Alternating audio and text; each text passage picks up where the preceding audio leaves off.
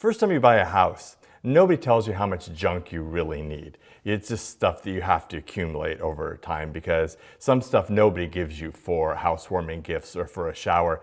And one day after we had moved into our first home that Megan and I had together, I realized that I had a bunch of boxes that I needed to move and I needed a hand truck. You know, one of those metal things you stack boxes on, and I didn't have one of those because we hadn't collected one yet, but my neighbor did. And they were like the grandparent type, so we could borrow anything from them. So I went next door to see if I could borrow his hand truck. And he said, sure, I'll be happy to let you use the hand truck, but it's really old and it's on its last legs and it might break. And I'm like, it's better than one that I got, which is nothing. So I took it over and I was able to get my boxes moved, and sure enough, when I was moving some of the boxes, it broke. Not like terribly broken, not like not usable, but definitely broken. And I just stopped and think for a while, because I was raised that if you borrow something from somebody, you return it in at least as good a condition as it was when you got it, or better. And I'm like, should I just go out and buy him a new hand truck? Which, you know, was a little bit painful because I thought, you know, I could have bought one for myself. But he's like, no, he said it was gonna break, it's fine. So I take it back over and he comes out to the garage and I'm like, well, I used it, thank you very much, but you're right, it broke. And he looked at me and he went, and you're gonna return it broken? I'm like, wait, you told me it was gonna break. You didn't want to loan it to me. I'm like, well, I'd be happy to buy you a new one. I thought about that. And he was like, no, don't worry about it. I was like, oh, I will never make that mistake again. Anytime I have or use something that belongs to somebody else, I'm gonna take really good care of it. Taking good care of what doesn't belong to us, but what we get to use, is really at the heart of what I want to talk about this morning. Specifically, the use we get of this good creation of God's. And I want us to think biblically about this. And I think as Jesus followers, that's really important because there are so many different sources of information that barrage us daily. Our culture is so loud. As the people of God, we've got to make sure we're listening to the right voices. And it's a learned skill. It's something that you have to develop. You have to figure out who the voices are that are important and who the voices are that aren't important, even if they're louder. And since we're people of the book, we believe that God's word is important. It's what we want to base our life on. But we've got to immerse ourselves in it. We've got to spend time studying it and digging into it so that we begin to think and act in ways that are in line with our faith, that are in line with biblical thinking, that would please God and that would lead us to a fuller life for us and for the people around us. And we have to be doubly sure in this time, I believe, to make sure that our biblical view informs our opinions and our politics, not the other way around. We get in trouble when our politics inform our biblical view or our long-held opinions inform our biblical view. It is not the same thing. To start, I think one of the biggest challenges to thinking about our relationship to God's creation is misreading of biblical texts. Two in particular. One from Genesis and one at the other end of the Bible from Revelation.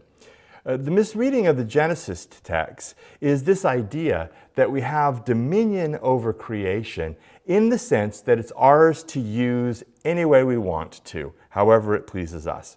And the misreading from Revelation is that it's all going to burn in some nuclear holocaust.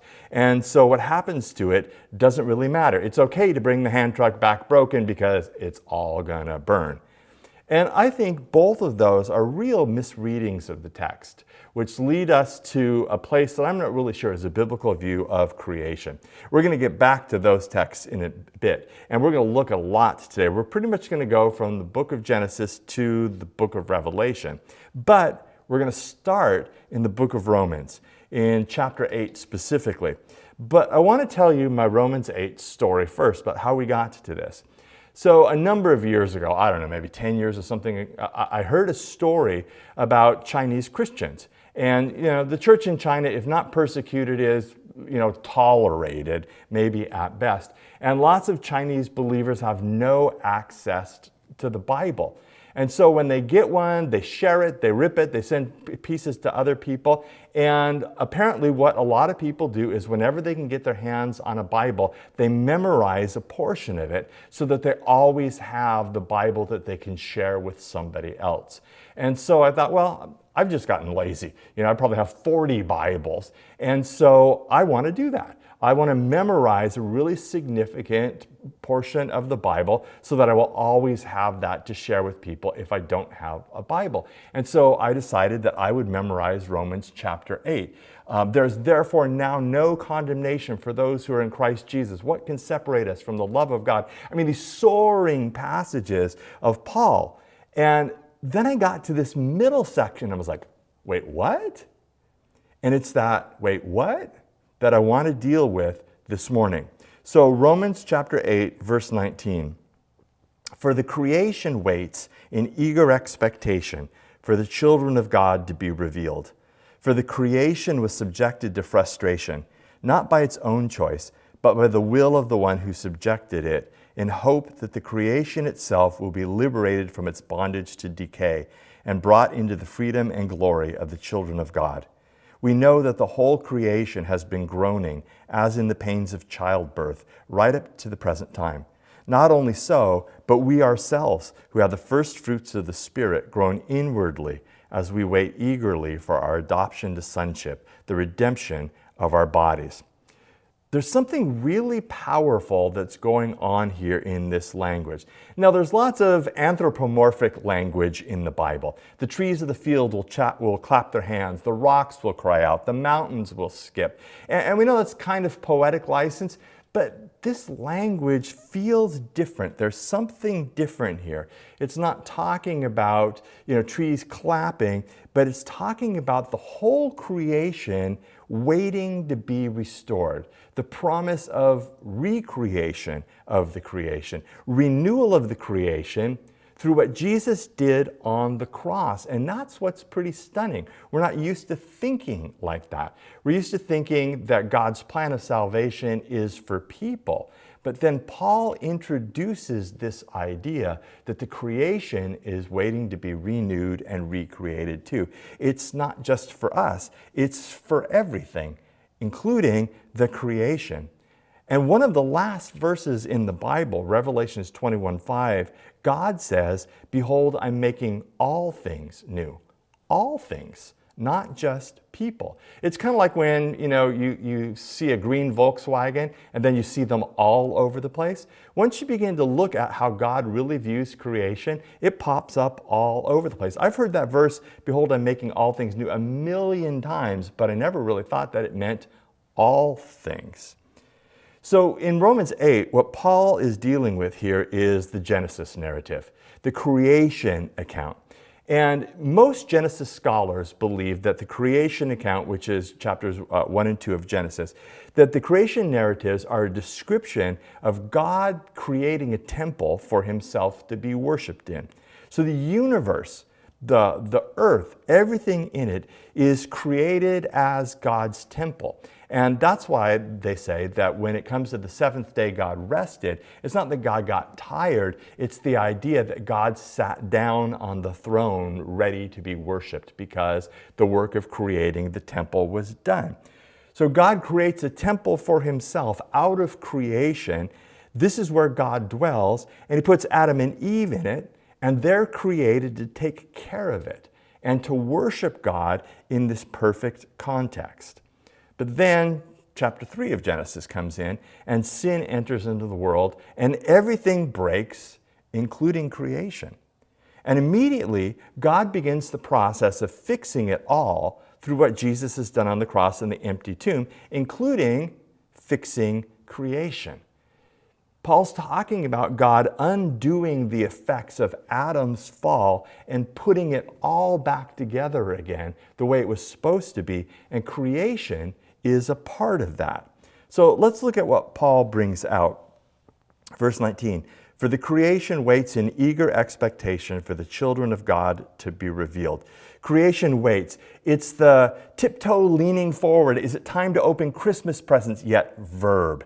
It's that action verb that is expecting, not pipe dreaming, that is expecting that it will be fulfilled. It's this promised hope. And creation has that yearning, leaning into the future, waiting for the day. It's quite picturesque, waiting for the children of God to be revealed, because when the children of God are revealed, everything in creation will change too. Verse 20, for the creation was subjected to frustration, not by its own choice, but by the will of the one who subjected it, in hope that the creation itself will be liberated from its bondage to decay and brought into the freedom and the glory of the children of God. Creation was subjected to frustration. Creation bears part of the curse too. Creation is cursed along with people and snakes, and it's where weeds come from. It's part of the curse. And if you have a yard, you know that that is definitely a curse. And so its purpose has been frustrated. Instead of providing the background for the worship of God, it is broken and growing weeds instead. It has literally become derelict. But it has this hope that it will be liberated, and look at this language, that it will be liberated from its bondage to decay.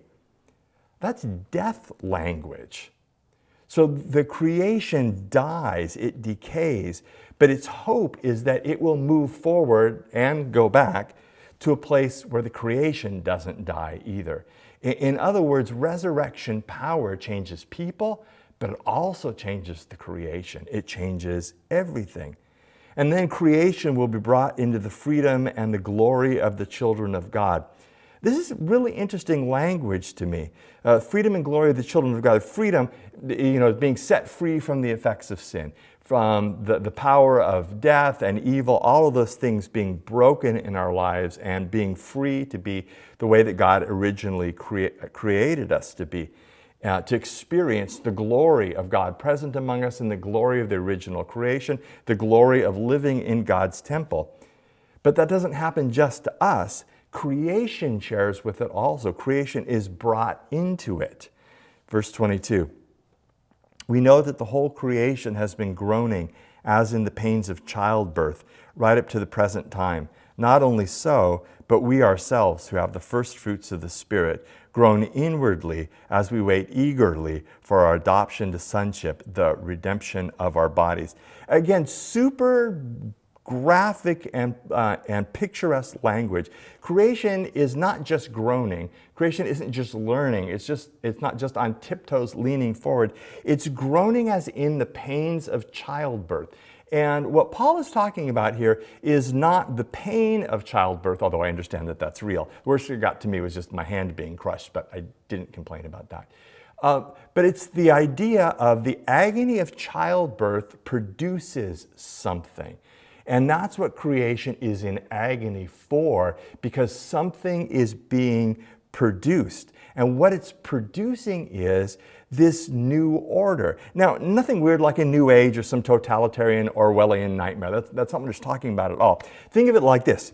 Every week, and this week, if you're online, at communion, I hold up the communion cup and I say, this cup is the new covenant, the new way of doing things. It's that language. Creation is yearning to have the new way of doing things, God's righteous rule reinstated. That's what is being produced in the world because of what God is doing.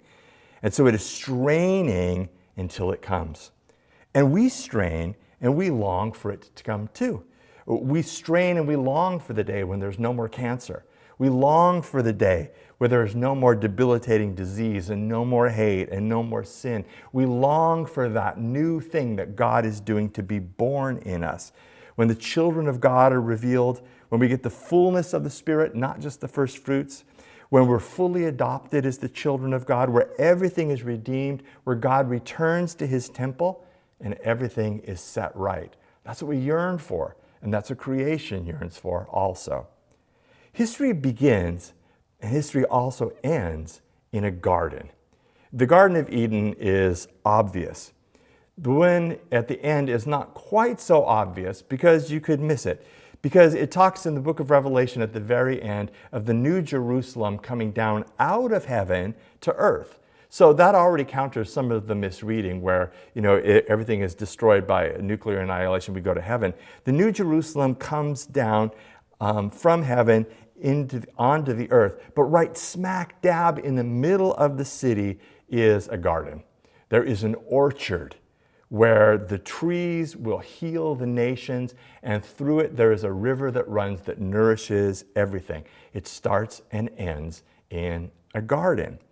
And that's part of the misreading of Genesis 1:26 when it says that humans are supposed to rule over the earth and to subdue it. The language is couched in the fact that we are made in the image of God. So we are to do the things that God would do. We are to act how God would act. We're to represent God in the ruling over the earth, to care for the creation as God would care for it. We are stewards of God's garden. We're supposed to be the gardeners of God's garden, the caretakers of God's temple. We are working on behalf of God when it comes to His creation. And so it's a misreading of Genesis where it just says, all of this is here for us to do whatever we want to. We can use it creatively, we can enjoy it, or we can destroy it. It really doesn't matter because we're supposed to have dominion. That's a misreading of what dominion is. Caretaking or being a steward is a much better reading of it because the creation belongs to God and God is renewing all of it. The misreading of Revelation is what I mentioned a moment ago. It's this idea that we leave the earth, we go to heaven, we sit on clouds, we play our harps, and everything on earth is destroyed by a nuclear holocaust. But God is fixing His original plan. God's not moving on to plan B. So heaven comes back to earth and we end up in the garden again. So reading those two texts is really important to biblical thinking about creation. But I also want to do a quick tour of some of the other texts that I think are important if we're going to think biblically about God's creation and our responsibility. Some of them are familiar, but you may hear some things you never thought were in there, like I did with Romans 8 or with Revelation 21. Jonah, the very last verse, Jonah chapter 4, verse 11. God says, "And should I not have concern for the great city of Nineveh, in which there are more than 120,000 people who cannot tell their right hand from their left, and also many animals?" Psalm 50, verse 10. God says, "For every animal of the forest is mine, and the cattle on 1,000 hills. I know every bird in the mountains, and the insects in the fields are mine." Proverbs 12:10, "The righteous care for the needs of their animals." In Genesis 9:8, with the flood, God said to Noah and to his sons with him, "I now establish my covenant with you and with your descendants after you, and with every living creature that was with you, the birds, the livestock, and all the wild animals, all those that came out of the ark with you, every living creature on earth." God makes the covenant with them too. And pick a psalm. I mean, if you just open the book of Psalms, it talks about the glory of God in creation. But think about Psalm 19. The heavens declare the glory of God. The whole earth shows the work of His hands. In Romans chapter 1, earlier in the book we've been in, verse 20, it says, "For since the creation of the world, God's invisible qualities, His eternal power and divine nature have been clearly seen, being understood from what has been made, so that people are without excuse." In other words, you should be able to infer God from looking at the creation. It's that important. And then Colossians 1:19, "For God was pleased to have all His fullness dwell in Him, Jesus, and through Him to reconcile to Himself all things." He doesn't just say people, He says all things, whether things on heaven or things in earth, by making peace through His blood shed on the cross. So I'm not equating people with animals or anything like that. I'm just saying that sometimes we forget that God's concern is beyond us, that God is redeeming the entire world that He made, every soul and every inch of creation, bringing us back to the garden, bringing us back to the temple that Revelation tells us God will come and inhabit again Himself. God cares about everything that He's created. And in a place like this where we live, it's easy to see why. We live in a place of incredible natural beauty. I'm an angler, I'm a fisherman, and I'm a trail runner. I love to camp, I love to hike, I love to be out on the water. I love to sit outside on a nice day and have dinner. And many of you enjoy those things too. We enjoy this place as God intended us to, but we also have a responsibility for it. Biblically, we're the gardeners here. Biblically, we are God's representatives. Biblically, we are supposed to now and in the future worship Him in the context of the temple of His creation. So, what should we do? Well, I'm going to leave that up to you, but we should do something. It might be just changing your mind about how you would like to return the portion of creation that you have influence over to God. You might want to return the hand truck in better condition. You might want to get involved in a project or a movement. You might want to take care of a stretch of the road. You might want to recycle more carefully than you do. You might find some way that you can help be a more responsible gardener in response to what we've learned from the biblical text today. So let me ask you 3 questions. What aspect of creation speaks to you most about who God is? Number 2, why do you think God cares about anything besides people? And number 3, what is one thing you can do this week to be a good steward?